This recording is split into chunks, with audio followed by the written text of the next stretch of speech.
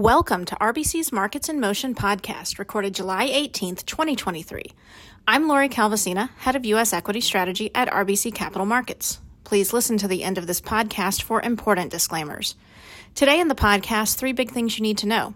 First, late last week, we lifted our 2023 and 2024 S&P EPS forecast to $2.19 and $2.27 respectively. Second, the rebound in consumer sentiment that's underway explains a lot about the stock market this year. Both have been recovering off recession-like conditions since last year. And third, some of the things that jump out from our high-frequency indicators currently are that investor sentiment continues to creep towards overbought territory and low-quality factors have started to perk up within large cap. Both speak to the idea that the U.S. equity market is in the midst of one big recovery trade this year. If you'd like to hear more, here's another 5 minutes. While you're waiting, a quick reminder that you can subscribe to this podcast on Apple and Spotify. Now let's jump into the details. Starting with takeaway number one. Late last week, we lifted our 2023 and 2024 S&P EPS forecast to $2.19 and $2.27 respectively. This was mostly a housekeeping exercise in which changes to the model were driven by the inclusion of 2Q23 actuals and shifts in macro assumptions for the variables in our model since our last update. Our revenue margin and buyback assumptions are a little bit stronger than our previous update, but our interest expense assumptions have worsened. We're now essentially in line with the bottom-up consensus forecast for 2023 of 219, but are still below it for 2024, where consensus is at 243. Moderating CPI is a big drag on revenues in our 2024 number.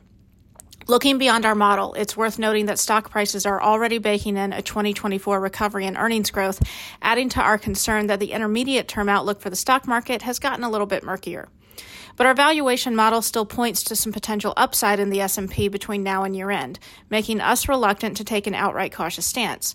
At the moment, the combination of our earnings and valuation models point to potential upside in the S&P this year to the 4,700-4,800 range.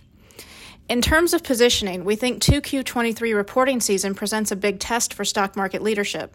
The growth part of the market has seen far better earnings revision trends than the value part of the market this year.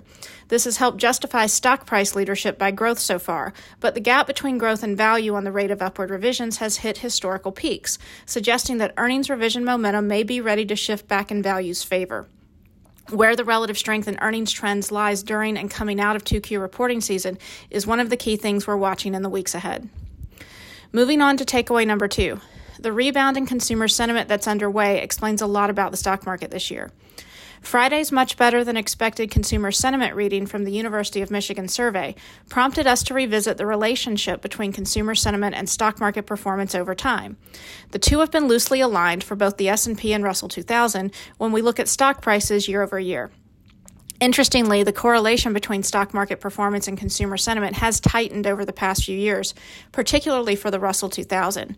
Recently, stocks and small cap in particular and consumer sentiment have been moving almost in lockstep. When we look at these charts, one thing in particular stands out which helped put the surprisingly strong move in stock prices in 2023 into perspective. Consumer sentiment reached levels consistent with the lows of some past recessions last year. We can add the fact that consumers felt as bad as they tend to feel in a recession in some respects to the list of things that make 2023's stock market make sense. The S&P was down 25% from peak at its October low, in line with the median recession drawdown since the 1930s. Both consumer sentiment and stocks have appeared to be engaged in a recovery off recession-like conditions this year. Wrapping up with takeaway number three. Some of the things that jump out from our high-frequency indicators speak to the idea that the U.S. equity market is in the midst of one big recovery trade this year.